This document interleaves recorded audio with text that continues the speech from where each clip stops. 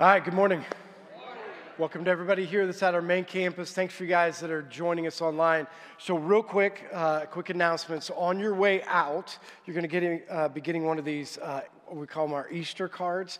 And so we want you to use them in a couple different ways. One is it's going to tell you on the back what's going to be going on leading up to Easter. And so we've always said like that whole prep process leading up to Easter, we think is a really important part about the celebration of Easter. I think too many times we're like, oh, Easter's coming, we really prepare ourselves to get ready for it. And so we come and we're like, hey, Jesus Christ rose from the dead, amen. And we kind of just leave it at that. So a couple different opportunities that you have. So Journey to the Cross. So that will be in one of our conference rooms. It has the dates on here of when you can do that. So you can come in throughout the day anytime you want. And again, that's just this opportunity for you to walk just like Jesus on the journey to the cross to prepare your heart. Good Friday, so if you've never been to a Good Friday service here at Life Church, you need to come for multiple different reasons. It's amazing to be together on that day, and we've always told people, you can't truly experience the true fullness of what the resurrection is until you sat in the death, right? This whole idea that remember that these disciples had all the hopes in the world and they were completely dashed. We have to remember they were sitting at a place where they didn't know the end of the story, right? They were sitting in a place where this is all over, all of our hopes, all of our dreams, all of everything that we planned for. We walked away from our jobs. We walked away from everything. And now what, right? What are we supposed to do? So we come together on Good Friday to sit in that place, right? So that when it comes, Resurrection Sunday, hey, we're all excited, right? Seriously, all of our hopes and dreams revived again by a living, breathing Savior, right? And so also we say Eve and Easter are the opportunities where more people in this community are open to hear the gospel of Jesus Christ. It's just reality, right? People who haven't been coming to church in the past or have been away from church for a while will always get to Easter and Christmas and say, maybe I should do something, And so it's an opportunity to use this card to invite them to be a part of the process, to be able to come on Easter Sunday. So you can use these to invite people to be able to come, because unapologetically on obviously Easter, we're preaching the gospel. Jesus Christ risen from the dead, and we're expecting that lives will be changed, and people will be touched. And so we're praying for those opportunities to speak into the lives of those people. All right, so let's go on with Revelation. So we're studying the book of Revelation. Go ahead, if you have your Bibles, turn to Revelation 4. We're going to jump right into it today, but I want to give you a little bit of the transition. So not so much of the recap, but more of the transition of what's happening. Because in the last 8 weeks, this is what we've been doing. We've been studying what would be considered the now, right? So it was things that were happening. Letters being written to churches that then were being distributed to these churches. It was happening at the time. They would write them, then they would go out and they would distribute them to the people, right? So that was happening then. Now we're getting to a place where everything that we talk about now is everything about the future. Right? Now, this is the normal place where everybody quits reading Revelation, right? For a couple different reasons. So you can read the letters, and it's kind of relatable, right? You read it, you process it, and it's kind of oh, this could be like my church, or this could be like me, and these are some real things that are happening, and so I can read through it, I can understand it, and then you get to Revelations 4, and you start reading it, and all of a sudden, here's what you see. Angels with eyes all over their body and 6 wings, and, these angels that have heads, and they're different kinds of heads, and what are these heads supposed to mean? And then there's all of this symbolism, right? And people read through it all, and they'll be like, I have no idea what this means. I'm just going to quit reading it, right? So one of the things that I want you to get prepared for is how to read or how to study what we're getting ready to study. If you understand a few things about it, then I think we can get to a place where we can learn together, right? So here's the first thing. So when we're doing this, I always teach this way. I will teach you symbolism. You're going to see the symbolism. We're not going to just skip over it. So I'm going to tell you, this is what the symbolism is.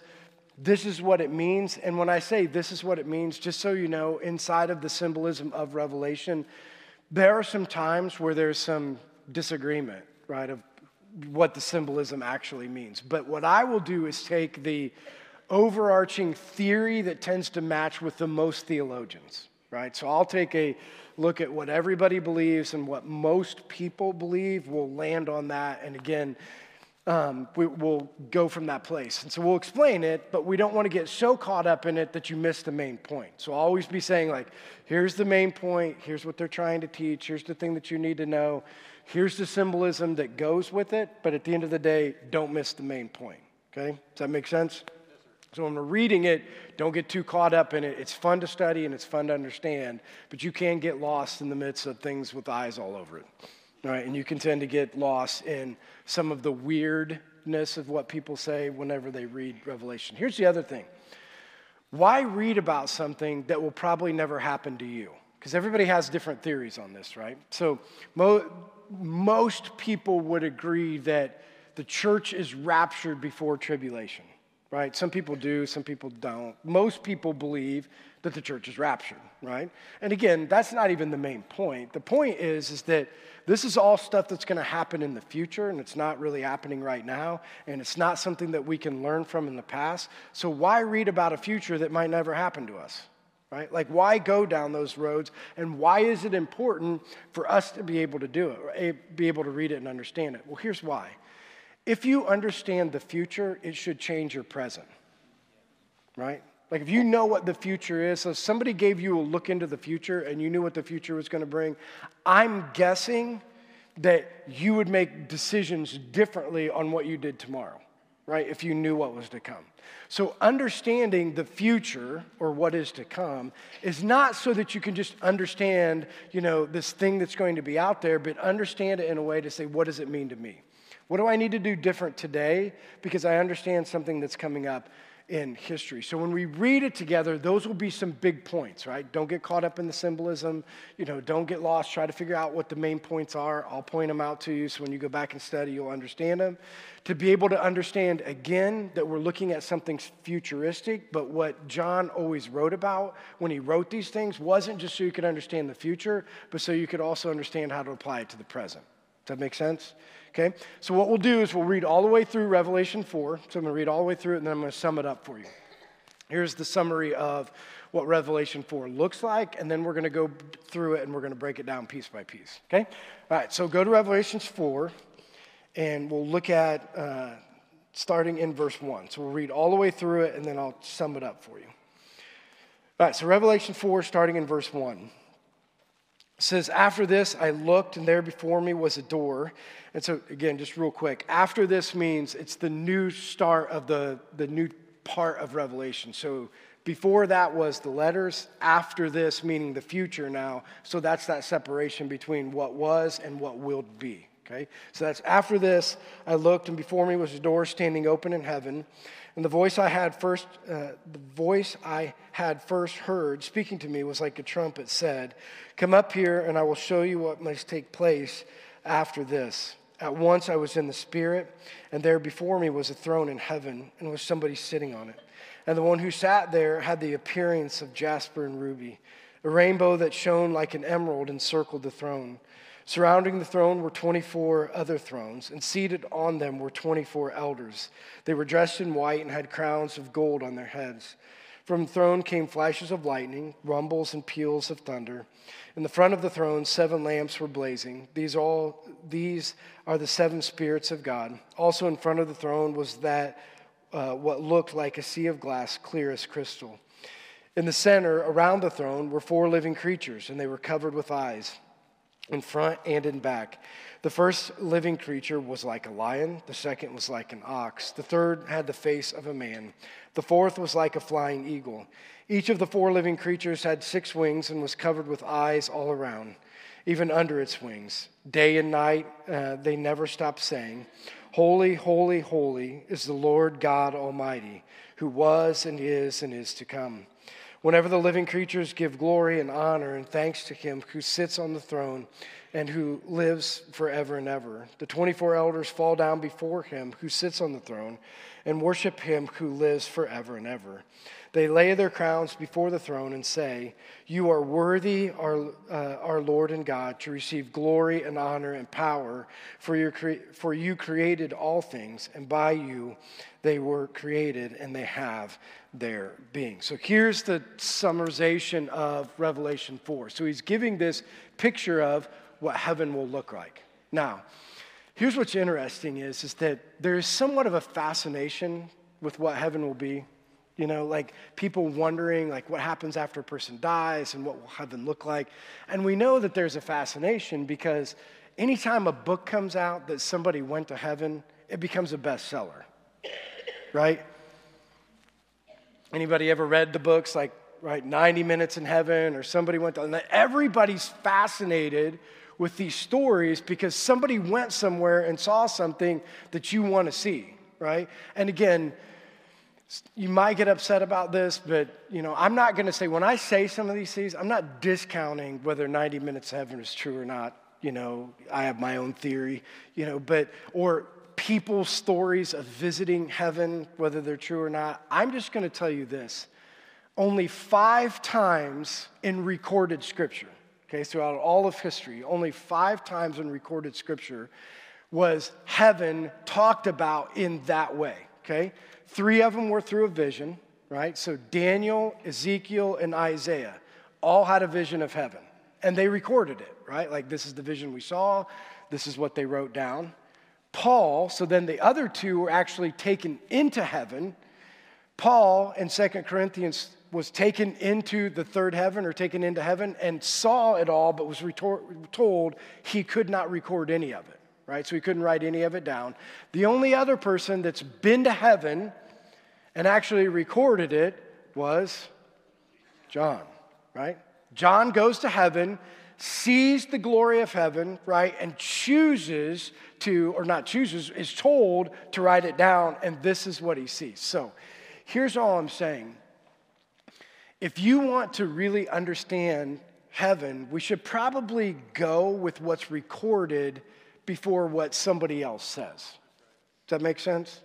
Nothing wrong, read the books, go down the road, but I would assume, this is what I would assume, but I don't think it's true, that you would have more fascination which was written down in the Bible, recorded because a person went there, than another person, you know, inside of that. And the funny thing is that in every one of the 5 recorded instances, 3 dreams, 2 people who went there, Paul couldn't say this, but so in the other 4, they all had the same response with what they saw, right? And I'll just give you a hint. You know, when we look at this, they're usually, in most of the stories, almost all of the stories, the responses aren't the same, and what they see isn't the same. So you just have to ask yourself the question, if God's making a habit of bringing people to heaven, why don't they have the same story? Because in Scripture, they have the same story. Right? In Scripture, they go up there, and these are the things that they see. So what I want us to be able to do is when we go down through this and read it together in Revelation, I want us to walk away with 2 main points, right?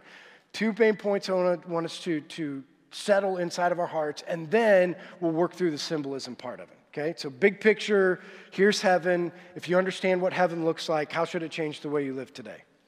Make sense? Big picture, right? All right, so let's go break it down and see what he talks about inside of that. So Revelation, go back to verse 1. He says in verse 1, "After this I looked, and there before me was a door standing open in heaven. And the voice I had first heard speaking to me was like a trumpet, said, 'Come up here, and I will show you what must take place after this.' At once I was in the Spirit, and there before me was a throne in heaven with someone sitting on it." So think about this. Why would it be that when John gets called into heaven, right? Because he could have been taken anywhere in heaven, right?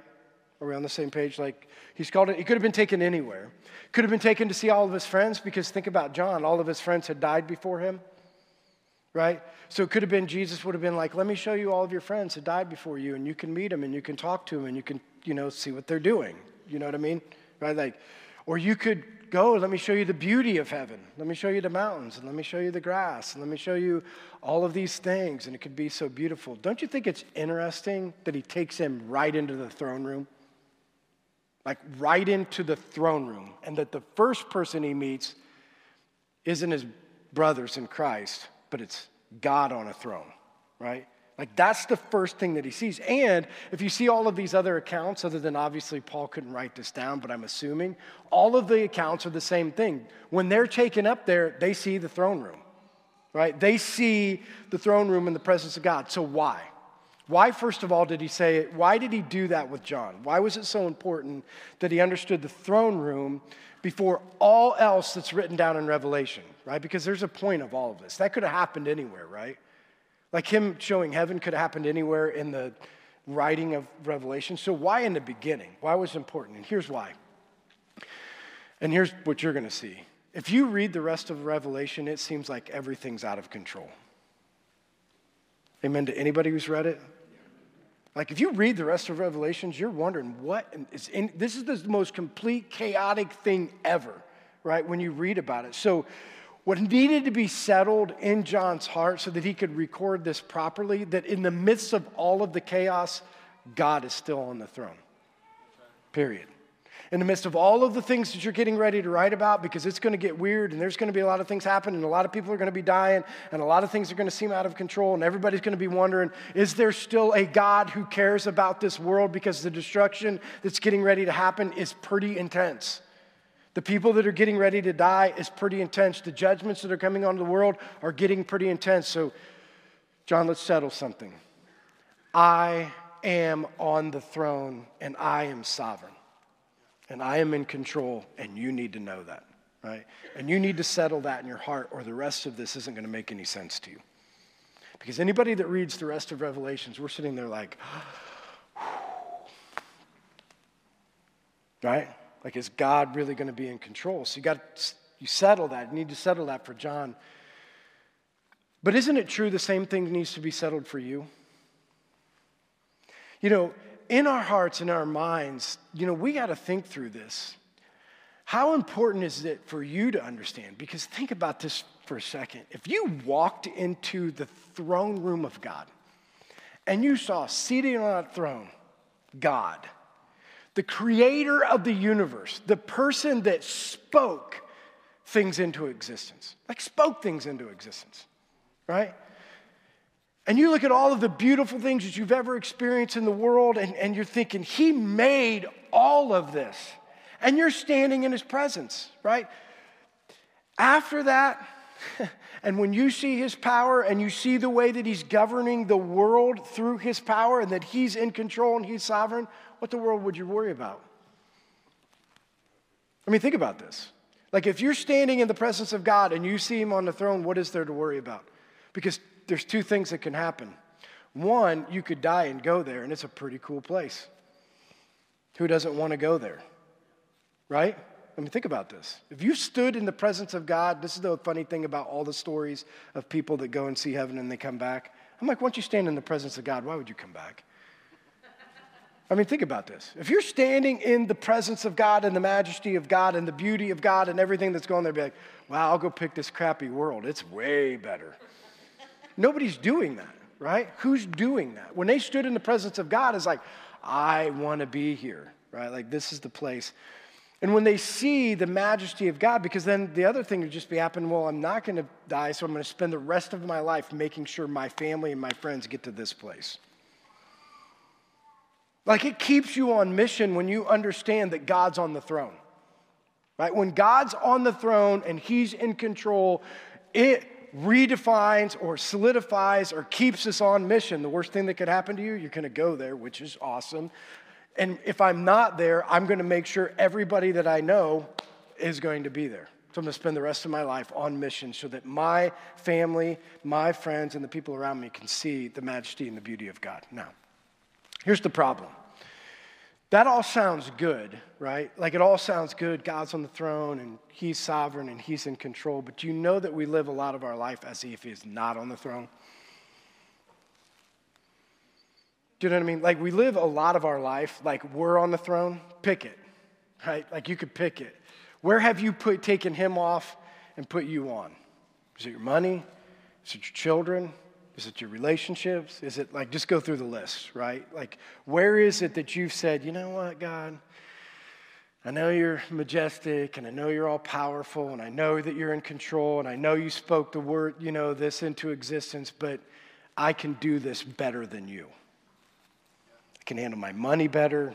I can handle my kids better. I can handle relationships better. I can do, you know what I mean? Like that's what we're saying, right? When we take him off of the throne, which incredibly seems nuts, right? That we would ever do that.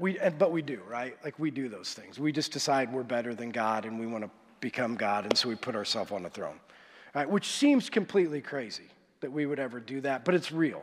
But we got to pray about that, right? Like whatever those things that we've taken and him off the throne and put him on, we need to work through that, because this is one of the main points is he's saying to you, you better settle something in your heart.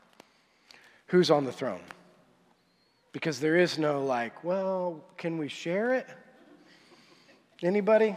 Like half cheek, his half cheek, Like, can we sit on it together? Can we rule together? Can we do these things together? Because it's all about being together, right? Can we have these things? There ain't no doing it together. You're going to have to make a decision. He's either on the throne or he's off the throne. Make a decision, right? Like that's one of these main points, that by showing him the throne room was to say, you are going to have to make a point of who's in control, right? So first, thinking that after you've seen the majesty of God that will move him off the throne is crazy. But you know what else is crazy? People get upset by the way God deals with people that have taken him off the throne, right? Because there's such a thing as discipline, right? That God hey, you're sitting on the throne, that's my seat, and I'm not going to gently take you off.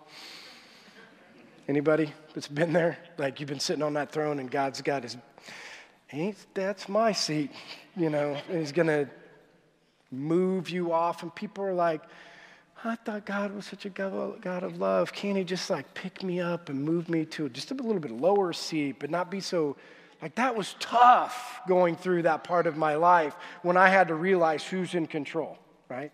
But think of it this way, okay? Because we look at that and we're like, oh, I don't know, do you know what that looks like? But I think you miss the nature of God, just like we miss the nature of people. So we'll just use Troy and Keely because they're right here in the front. So let's just say Keely's at home, and Troy's out at work, and Troy gets home from a long day at work, and he sees Keely sitting around the table with another man. And Troy walks in, and he's like, hey, dude, any reason you're sitting at the table with my wife? And he looks over at Troy, and he's like, well, the reason I'm here is because Keely was telling me that you don't know how to be a husband, so I'm here to replace you because I can do it way better than you. Okay. Anybody that knows Troy? What's going to happen to that man sitting at the table? There's going to be some blood, an ambulance. He ain't going to just sit there and say, oh, yeah, you're right. Let me go sit in my rocking chair and you can just have my wife. Right. And if that is happening inside of your relationship, you got bigger problems. Right? If they're just going to walk away. But you know why he does that? Because he loves his wife with a jealous love. There ain't no other woman that's going to take, no other man that's going to take that place. And I don't care who it is. That's a jealous love. Nobody's going to take my place. Amen, men? Nobody's taking my place. And if you try to take my place, somebody's getting bloodied. Somebody's going to the hospital. Somebody's getting moved on because this isn't the way. That's a natural jealous love. And we're wondering I wonder why God's kicking me off the seat. This is so bad. I don't know. Why is he dealing with me in this way? Because he's a jealous God who loves you, who wants all of you, and who wants to sit on the throne. Don't be surprised when you choose to sit on the throne if you don't get your butt kicked off. Don't be surprised if he doesn't wake you up and move you off that place, because a jealous God ain't sharing the throne with you. And whatever it takes to move you off into those places, those are the things that you need to be aware of, because the big point of showing him the throne room in the beginning was you need to make a decision. Is he on the throne or is he not on the throne? And over time, he's going to work with you on this, because if he's not, he's working his way back on. Be prepared. Because a jealous God is not sharing your attention right? A jealous God wants to sit in those places. So that's one of the main points. Now he goes on to, here's some of the symbolism, right? So he says, on into verse 3, after this, says that, and the one who sat there had the appearance of jasper. Just want to make sure So at the one who sat there had an appearance of jasper and ruby, a rainbow that shone like emerald encircled the throne. So this is back to the symbolism. So what's the symbolism? Jasper, like a diamond reflecting the beauty of God.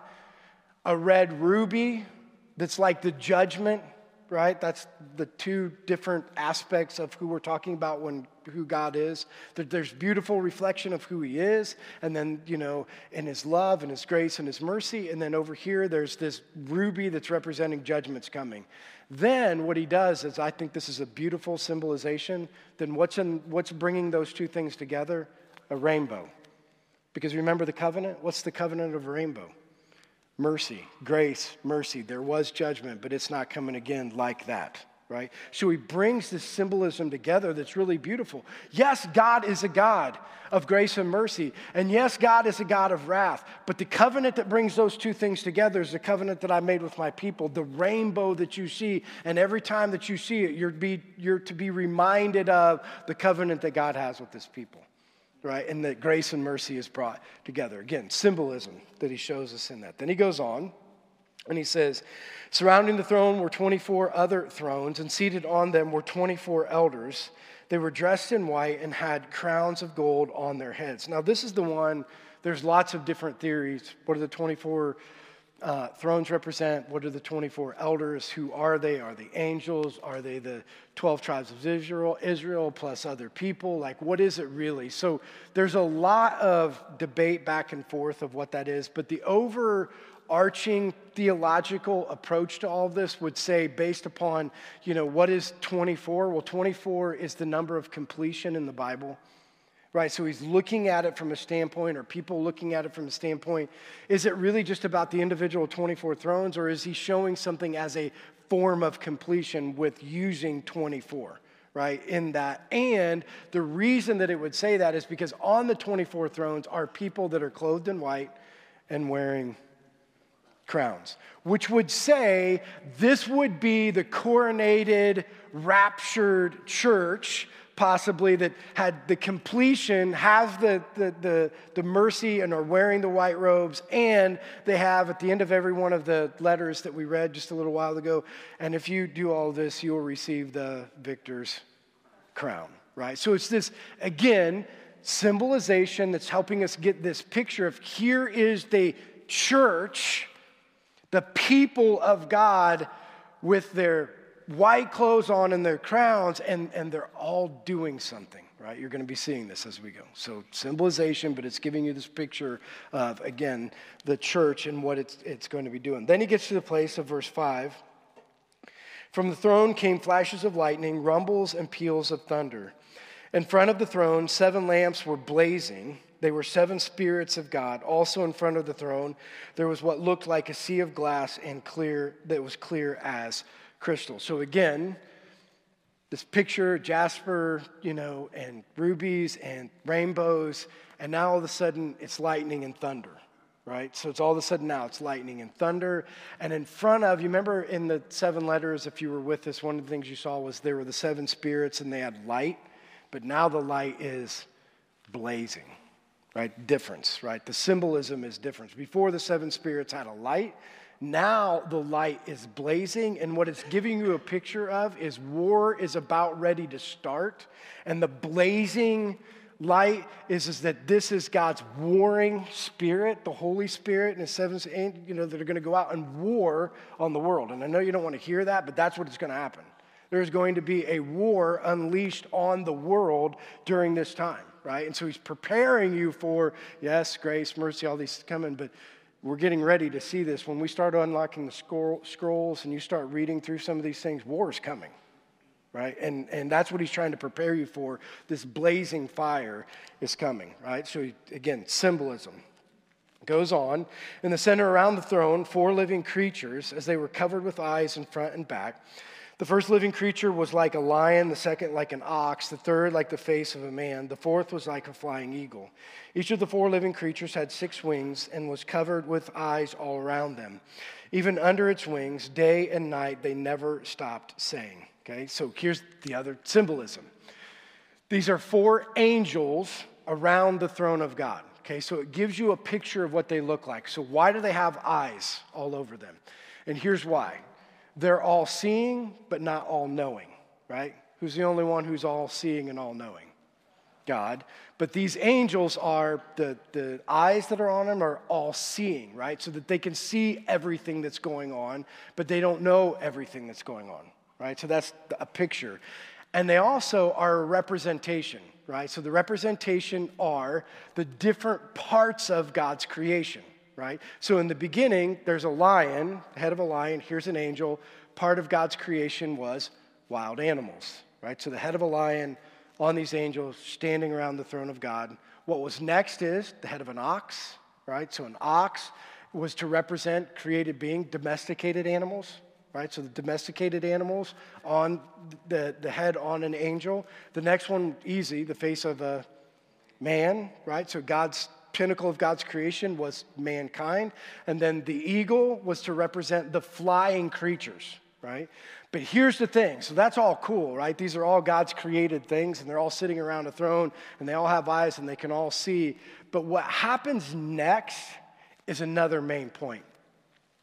Because each thing that was up there, if you were looking at it from a distance, right? So if you're standing back and you're looking at it from a distance and you were looking at the angels and you were looking at whatever those 24 people were, we're saying that a representation of the raptured church. If you look at every single one of them, what is their response when they see a holy God in person, right? How do they respond, when they see a holy God in person? Well, that's what it says next, because the response is important. Not necessarily, that it just represents all of these different creatures, but these creatures were doing something, and this is what they were doing. This is what they were saying. Holy, holy, holy is the Lord God Almighty, who was and is to come. Whenever the living creatures give glory, honor, and thanks to him who sits on the throne, who lives forever and ever.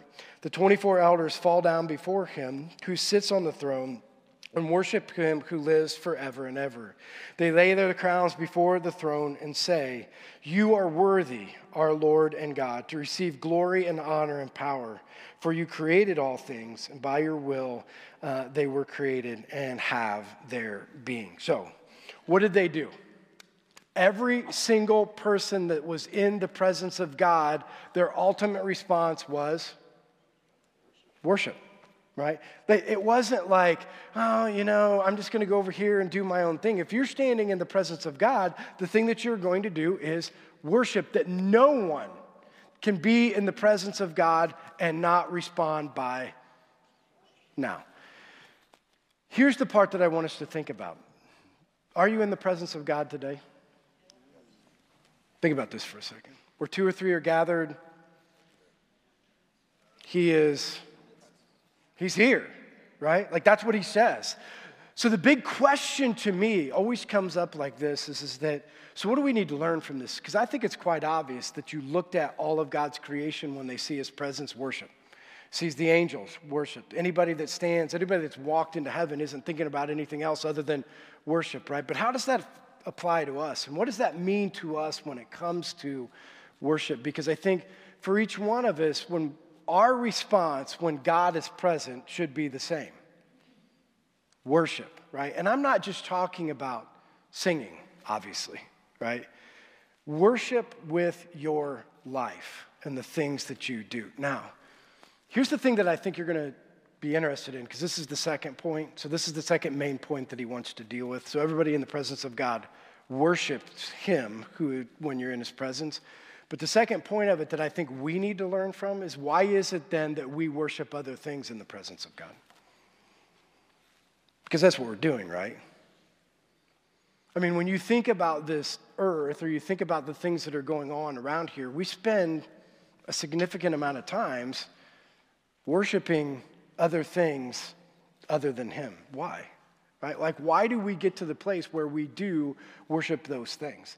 And I think it's interesting because if you think about this, now I'm going to say some things, maybe agree or disagree, it's okay.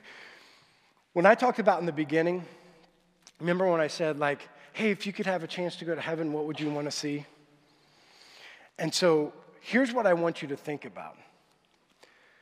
Your answer to what you want to see first or what you want to do first, usually a reflection of what you worship most on this earth. And I know that's harsh, right? But I want you to think about this for a second. The thing that you want to see most and or first is usually a representation of what you worship most and first.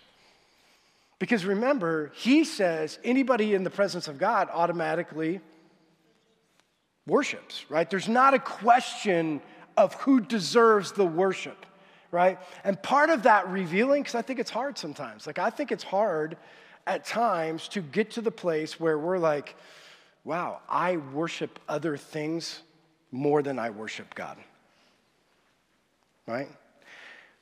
And also understanding this, because I know this is going to be difficult to hear, but it's not okay. It's not okay. Right? Like, people that stand in the presence of God, worship God. No matter how hard that is to think of. And you remember, I told you this story a long time ago. So right after Sherry died, I had this dream, right? And here was the dream. I'm like, but if I could just see her again, if you could just get a hug again, whatever that. Right after you lose somebody, that's always what you want. Like, just right away, you want something, right?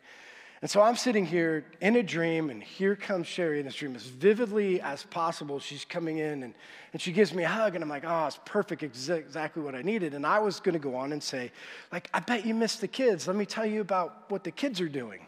And she's like, I don't. And I'm like, what do you mean you don't? She's like, I don't think about the kids. And I'm like, oh, okay. But I get it, but what about me?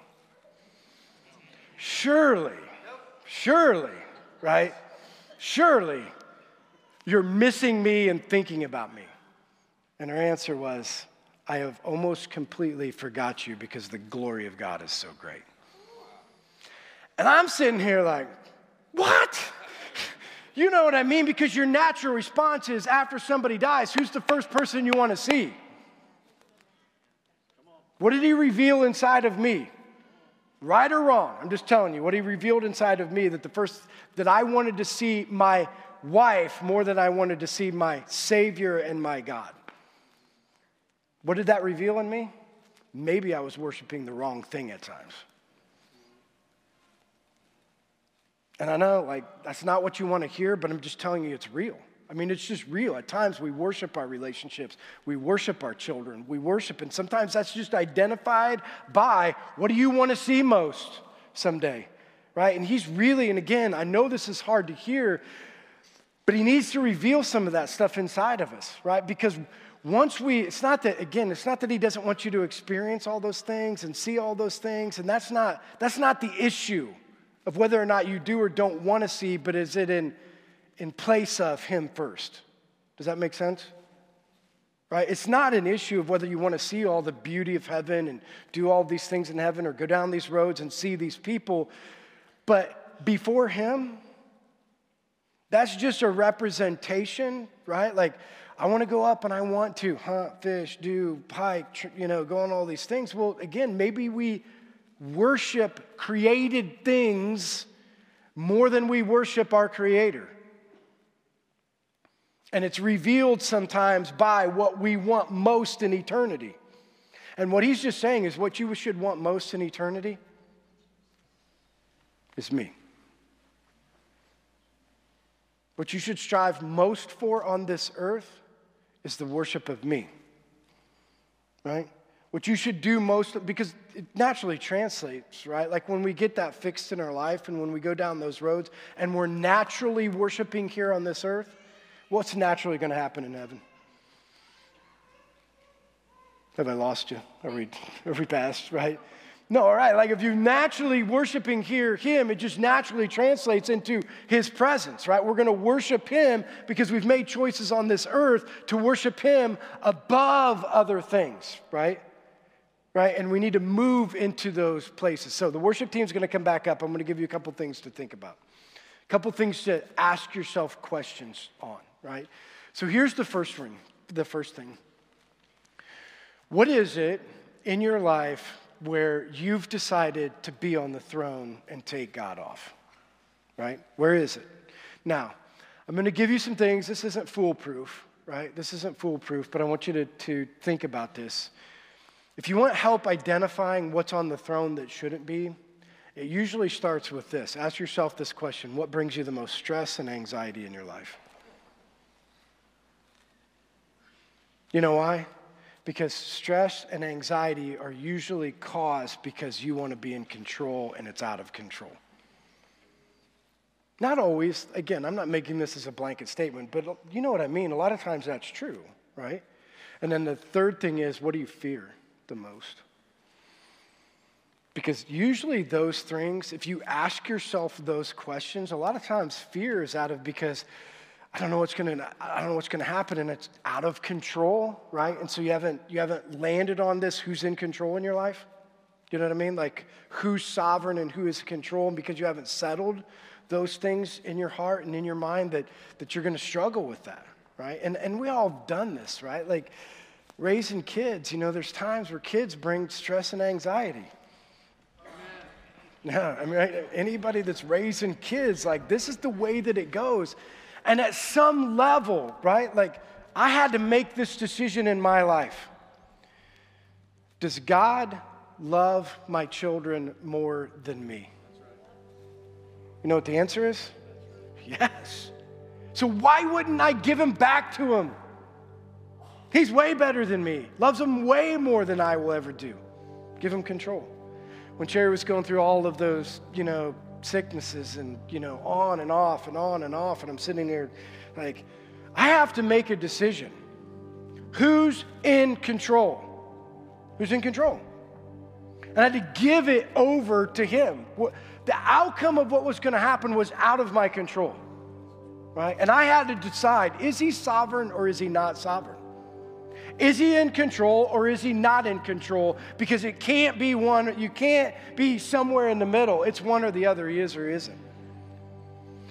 In the beginning of this church, not very many people remember these days, and I'm preaching and there's 20, 30 people here, and I'm like, this is a 60,000 square foot building.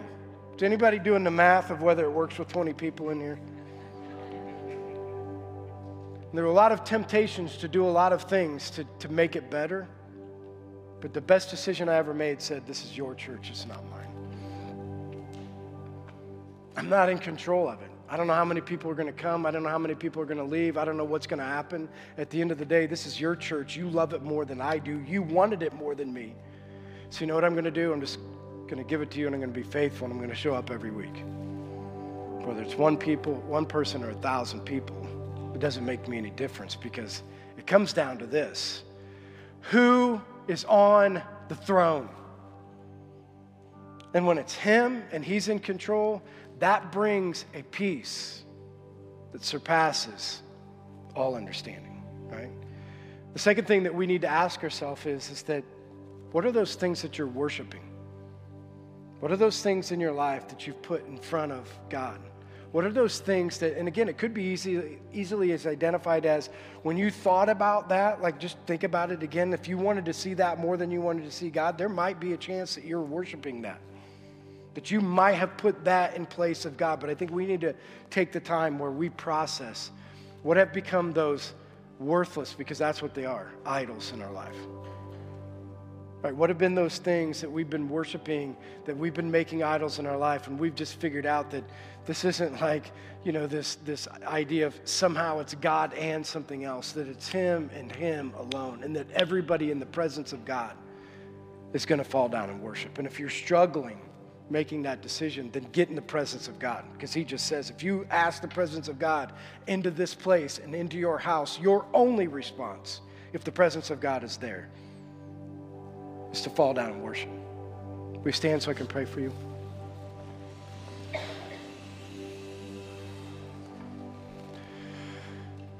So, Heavenly Father, we just thank you for this book. Just really excited, Lord, that you're opening up our eyes in some ways that maybe we just don't see.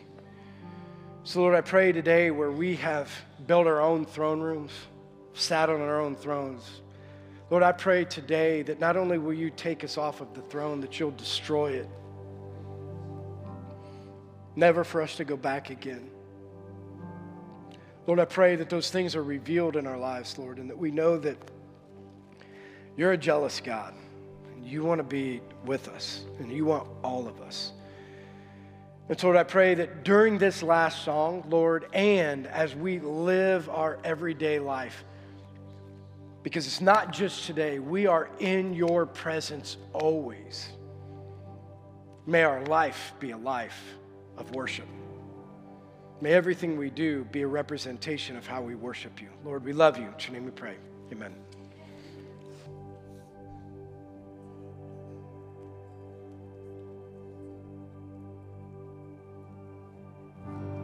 Worthy is the Lamb who was slain.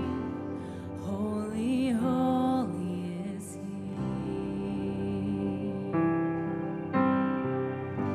And sing a new song to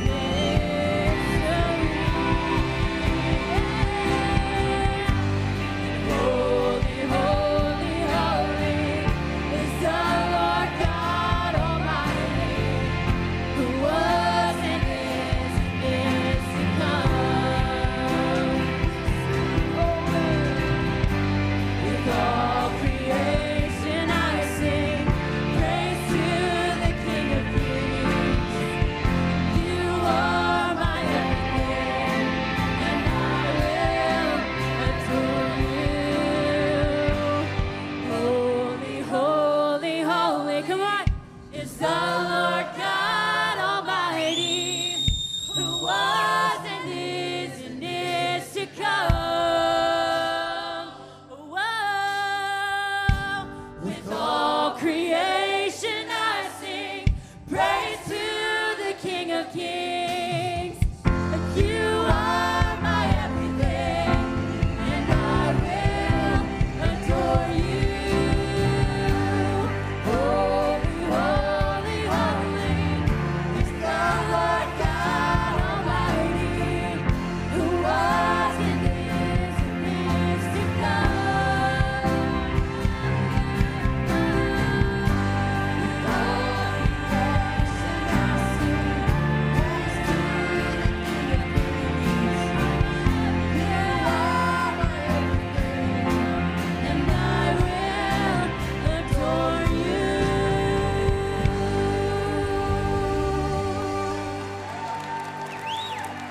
Let's sing that out one more time all together. And holy, holy, holy is the Lord God Almighty, who was and is to come. Jesus, with all creation I sing praise to the King of Kings. You are my everything, and I will adore you.